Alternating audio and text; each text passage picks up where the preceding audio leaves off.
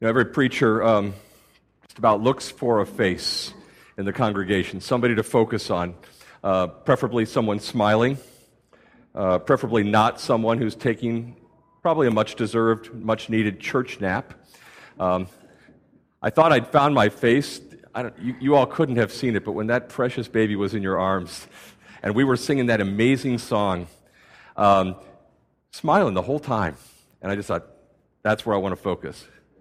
Well, baby's sleeping now, so yeah. All right, you asked for it, okay.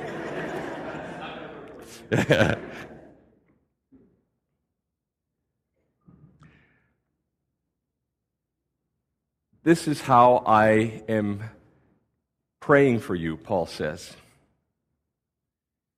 And it keeps with a theme that he set last week. Remember last week at the beginning, I kind of outlined where we were going these 3 weeks. And Paul says really 3 things. This is how I'm thanking God for you. This is how I'm praying for you. And this is how I'm at work for you. That's where we'll go next week. Last week, we focused on proclamation, the gospel that was announced, heard, understand, received in faith and with joy, and which then began to transform the lives of the Colossians. The same way it transforms us as we hear and take on board and understand and grasp and delve into more deeply and meditate on and finally live out the gospel. Here's how I'm thanking God for you, Paul said. The intensive and extensive work of the gospel, the way it is bearing fruit and growing, those are Paul's words. And we're going to catch that image coming at us again today, because that same gospel that Paul mentioned last week now is beginning to bear fruit in the lives of the Colossians, and Paul wants to pray that that will continue. We'll go there in just a second. If proclamation is central to Paul's ministry strategy, so is prayer. And so today, Paul's saying to us in verses 9 through 23, this is how I'm praying for you. And though it's often overlooked, this entire stretch of verses from 9 to 23 really is one long prayer. Paul lets us look in on his prayer life. What if I were to eavesdrop on your praying? If I were to go into the prayer closet or the bedroom or wherever it is you pray, what if I were to listen in to your praying? What would it sound like? What would be the themes that often show up in your prayers? John Stott, whom I mentioned last week, who really was the trigger for a lot of what I'm thinking about these weeks in Colossians. John Stott, who was, if he was nothing else, a praying man, lets us listen in on his daily practice. Somewhere in an interview I came across, he talked about his own prayer life, how every morning for his entire life, for 50 years of ministry, he got up at 5 a.m. and immediately dropped to his knees at the side of the small bed, in the small bedroom, in the small flat in the West End of London where he lived. This was his everyday morning prayer. Good morning, Heavenly Father. Good morning, Lord Jesus. Don't you just love this profound theologian, this towering figure of the church? Begins that simply. Good morning, Heavenly Father. Good morning, Lord Jesus. Good morning, Holy Spirit. Heavenly Father, I worship you as the creator and sustainer of the universe. Lord Jesus, I worship you as Savior and Lord of the world. Holy Spirit, I worship you, sanctifier of the people of God. Glory to the Father, and to the Son, and to the Holy Spirit.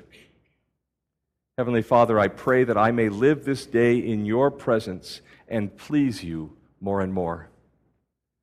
Lord Jesus, I pray that this day I may take up my cross and follow you. Holy Spirit, I pray that this day you will fill me with yourself and cause your fruit to ripen in my life. Love, joy, peace, patience, kindness, goodness, faithfulness, gentleness, and self-control. Holy and blessed and glorious Trinity, 3 persons in one God, have mercy upon me. Amen. Every morning for 50 years, on his knees, praying that God would make him more like Jesus. What might we hear if we eavesdropped on your prayers? Well, if you're like me, your default mode, your instinct is to pray for yourself.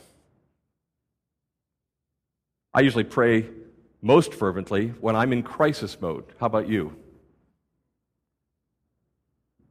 I dare say the most frequently prayed prayer on the planet is, Lord, help. What do you pray for? How often are you driven out of yourself to pray for others? Pray for others you don't even know. To pray for the cause of Christ, and not only the cause of you.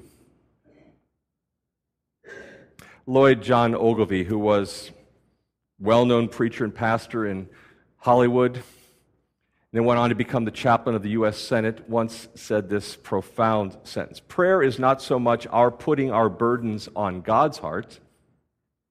I do that really well. Prayer is not so much our putting our burdens on God's heart, but God putting His burdens on our hearts. Take that inside you, because that really is the key that unlocks the significance of what Paul says in Colossians 1, 9 through 23, what Paul prays.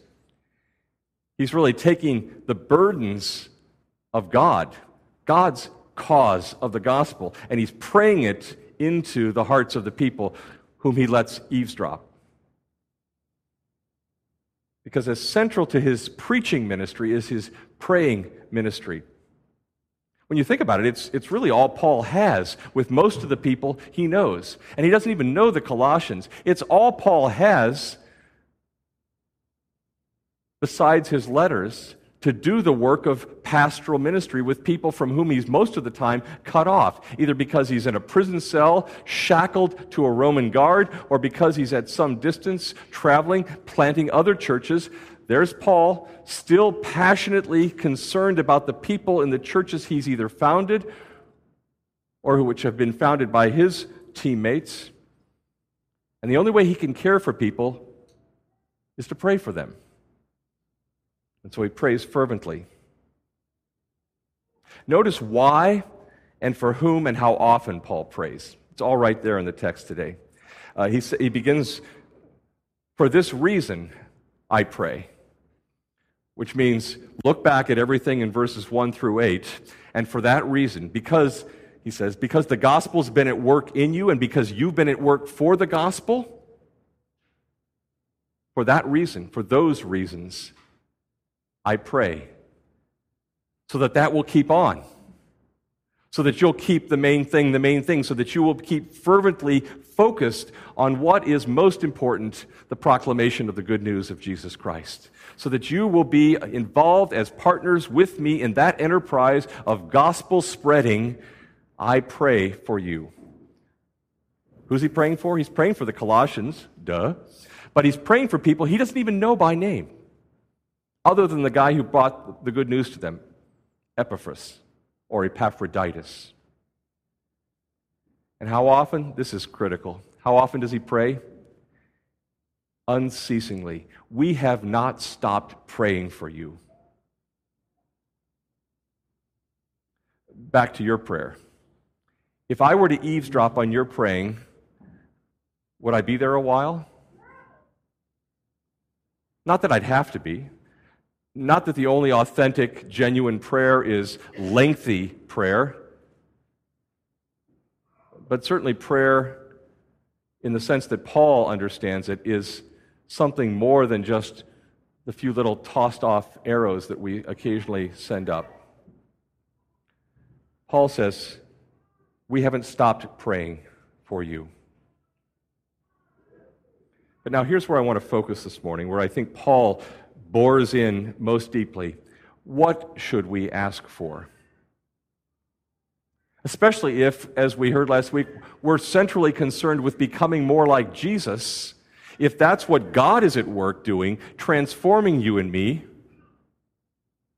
If that's what's really going on, then what should we be asking for so that that transformation continues, takes deep root in us, so that the gospel bears fruit? Listen in as Paul prays.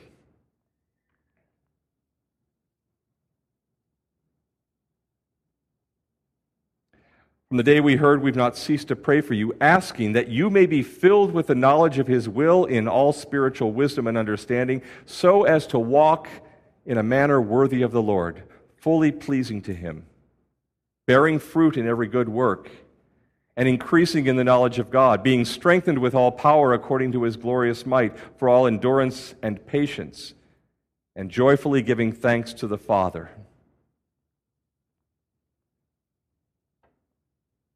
That's a wonderful summary of what all of our praying ought to sound like. Whether you use those words or not is immaterial. But the itinerary, the agenda for prayer is laid out there beautifully. Paul's praying that we won't have fruitless knowledge. First of all, he says, I pray that you'll have spiritual wisdom and understanding. That's critical. It's a dominant theme in Paul's letters. If you were to go to Ephesians 1, he says much the same thing. He prays for that the eyes of your heart may be enlightened, so that you can see the grace that is yours. Everything that God's done for you and continues to do in you. But Paul doesn't only pray for spiritual wisdom and understanding. He prays that that wisdom and understanding will have an impact, that it will bear fruit. He says, so that you will walk worthy of the Lord. It's one of Paul's favorite phrases. And it means exactly the same thing as becoming more like Jesus. The Christ-likeness that we said last week is the purpose of God for God's people. Walk worthy of the Lord Jesus. That's what Paul's praying for. That you will be pleasing to the Lord. And to unfold that, here you need a little grammar lesson.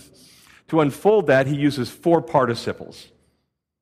Anybody here a grammarian? Can anybody define what a participle is? Participles usually end in ing, okay? Being strengthened is a participle. We call them leaning words. They kind of act like adjectives. They're sort of adjectival in their shape. They define the contours and the parameters of what it means to walk worthy. Paul says, I'm praying that you will walk worthy of the Lord. Here's what it looks like. First, bearing fruit in every good work. There's that fruit bearing again.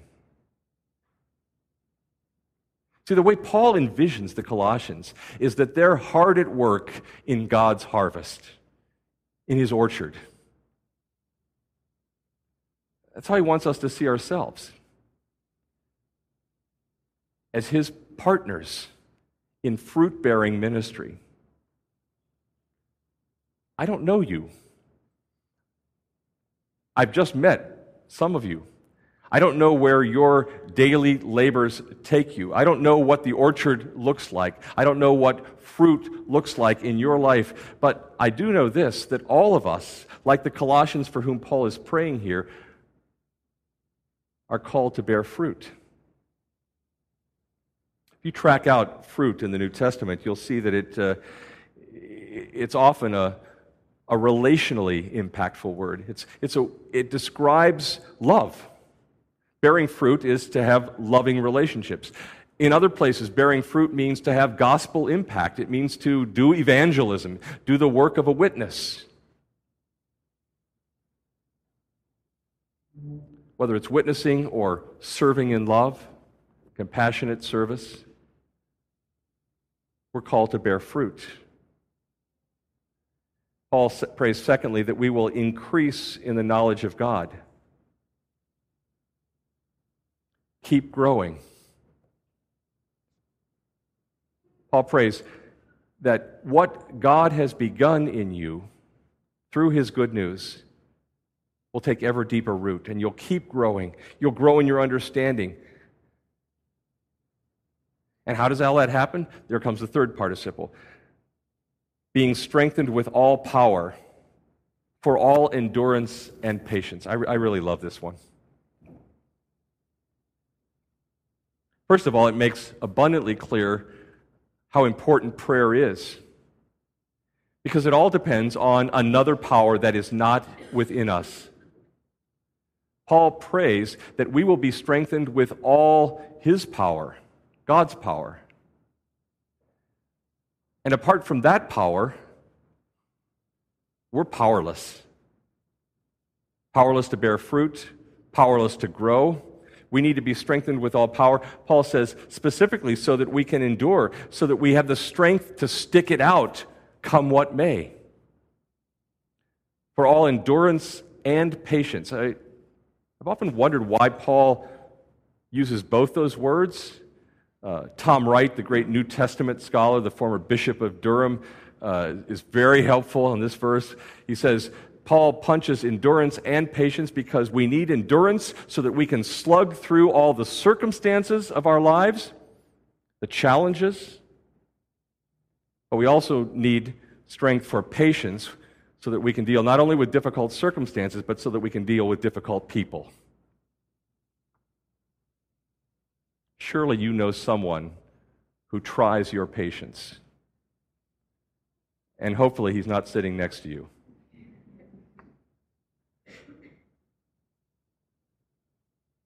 But Paul's not glib. He's very serious that there are people in our lives that put us to the test, that rob us of our courage, our joy, or try to. People who peck away at us, and they pin labels on us, and they misunderstand us, and they get in the way. Paul said, pray for strength to endure and to be patient. I wish I had discovered that prayer when I was young. I would have been far readier to bear with my critics. I would have been less defensive. I would have walked away a time or two. And all I had to do was pray, Lord, help me to be strengthened for all endurance and patience. And then Paul wraps up this picture of what it means to walk worthy by saying, joyfully giving thanks to the Father.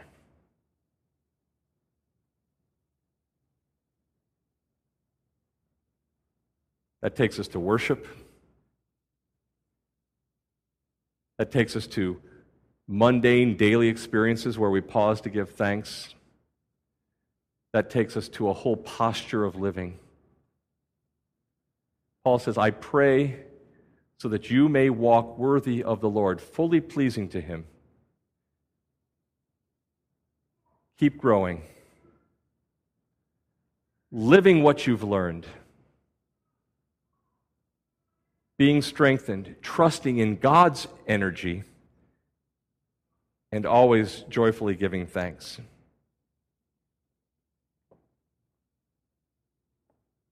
And that's where Paul gets stuck. In a good way. He can't just toss off that little admonition, that prayer about giving thanks without saying, let's do it. Let's really zoom in on the very causes for our thanksgiving. And so that's what he does. Verses 13 and 14 to begin with. He has delivered us from the domain of darkness and transferred us to the kingdom of His beloved Son, in whom we have redemption, the forgiveness of sins. Is there enough there for you to give thanks? Just look at that cascade of verbs. God rescued us from all the dead-end alleys and dark dungeons of our lives. He delivered us from darkness. We sang about that at the outset of worship this morning. I know some of you know exactly what that means, what it looks like, what it feels like to have been delivered from darkness. And then to be transferred into the kingdom of His Son.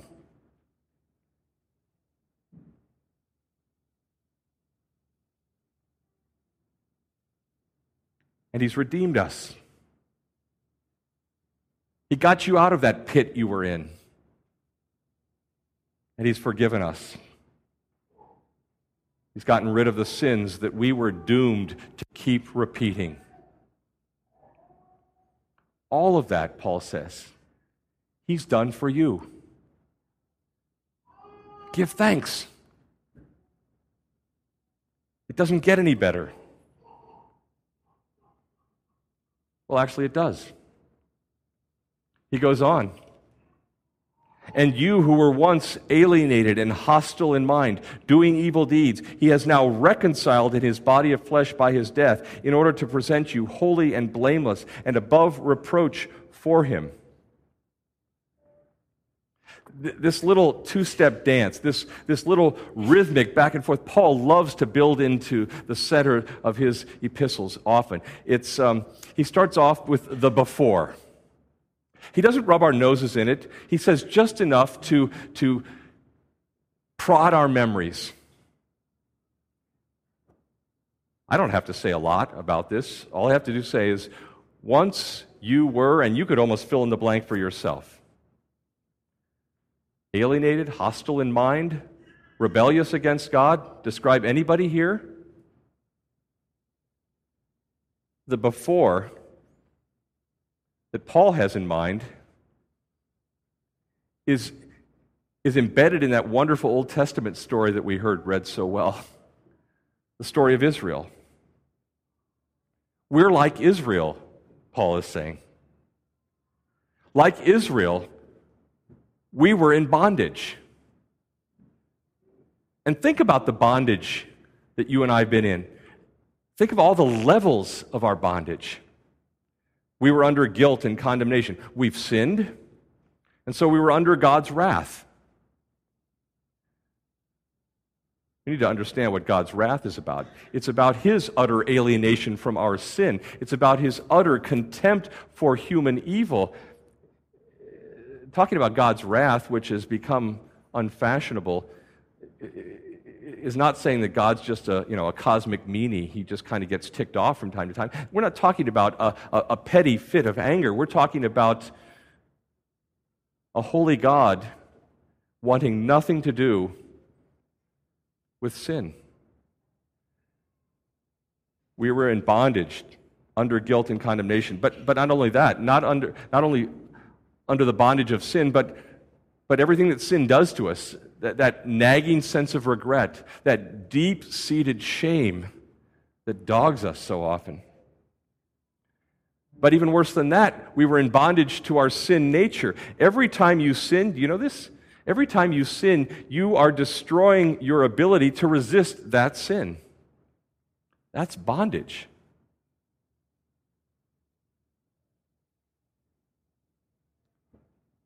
And you were in bondage to idols. Not necessarily the pagan stone kind, but all those things that enslave you, that supplant God, that push God off-center, that distract you from Christ. All of that describes our before. But then, Paul says so amazingly, but now. Don't you love the but now? I love that turn every time I encounter it in Paul's letters, the but now. The crossing over by grace to stay with the image of Israel. That movement from death to life. There is now, therefore, you can finish the sentence, no condemnation for those who are in Christ Jesus. Look at that wonderful hymn. I dare say it was probably a new hymn for most of us, though the tune was familiar. 4 stanzas, blind, deaf, dumb, dead. kind of reminiscent of a more familiar hymn by John Newton, Amazing Grace. Was blind, but now I see. I was at a conference at Wheaton College several years ago at the Billy Graham Center for Evangelism, and I happened to be sitting next to the biggest man I've ever seen. His name is Ricky Bolden. Ricky Bolden played defensive tackle for the Cleveland Browns a number of years ago, but then he came to Christ and became an evangelist. He is still, though his playing days are long past, he is a massive man. I was sitting right next to him while we were praying, and Ricky's one of those guys who, no matter who's praying, he's praying along. Not usually with words, but with sighs too deep for words, Paul calls them. Great cavernous chest, and he would start to groan.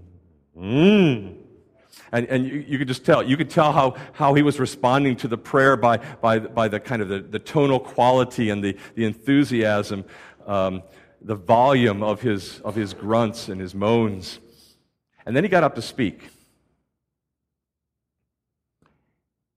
And he said, I want to talk to you this morning about my favorite area of theology. I thought, well, this should be interesting. He said, I want to introduce you to butology. Butology. And he went into Colossians and into Ephesians and just took us through all those wonderful passages where Paul does this turn, the same turn he's praying about here in this morning's text. Once you were far off, but now you've been brought near by the blood of Christ. By the time Ricky Bolden was done, we were all shouting, but now! And he would finish the sentences. Butology. Maybe that's too crass for some of you, but works for me.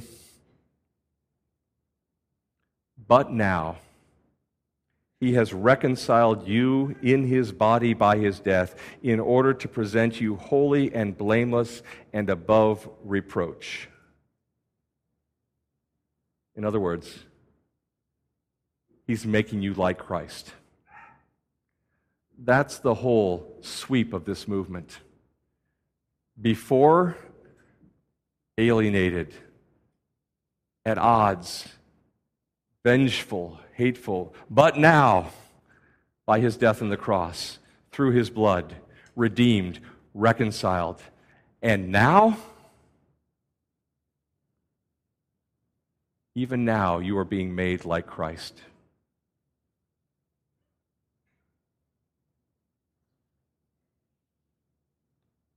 Or to say it slightly differently, you're a case study. You, all of you, are a case study of what Christ does.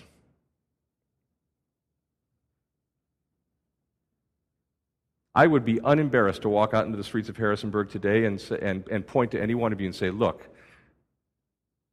this is what God does. Just hang out with this person long enough and you'll see Christ at work.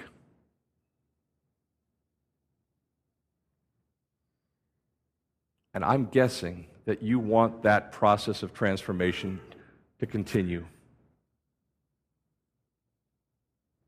That you want and desire deeply in your heart that it be said of you that when people see you, they see Jesus. If that's the case, there's nothing more important than a fresh, clear, true vision of the authentic Jesus. And that's why Paul builds right into the center of his prayer this amazing hymn, some scholars have called it, Colossians 1:15 through 20. I'm not going to read the whole passage. It is a relentlessly beautiful reflection and meditation on who Jesus is.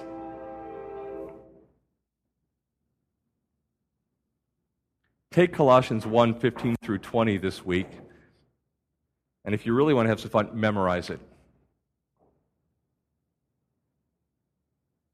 Becoming more like Jesus means becoming more and more mature in your relationship to Him, to worship, trust, and obey Him. The clearer our vision of Christ, the more convinced we'll be that He's worthy of our commitment. So we need to look at Him. And so Paul lets us look longingly, lovingly, from every angle, through every facet. And as we behold Him, we become more like Him. As we look at Him, we see the God who can't be seen. You want people to know what God looks like? Then say, look at Jesus.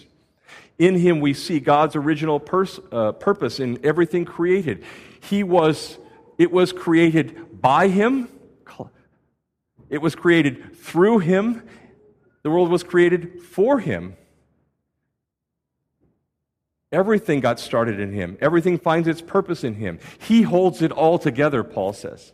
He is supreme, towering far above everything, in all things that He may be preeminent. From creation to consummation through the cross in 6 verses. Massive.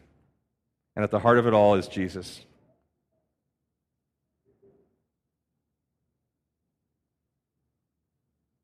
To bring it down to a kind of summary sentence, I suppose you could say, there's no part of your ordinary, everyday reality that falls outside of the orbit of His loving oversight.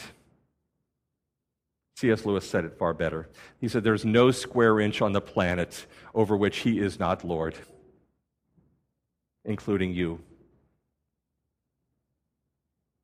And that lordship has implications for every area of your life. Your discipleship, your marriage, your work, your friendships, your engagement with the culture.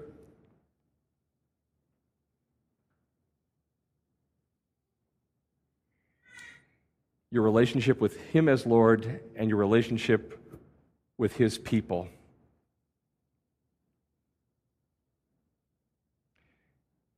Here's how I, a few years ago, summed up this whole prayer and gave it to my congregation, and I'm hoping we'll have these for you next Sunday.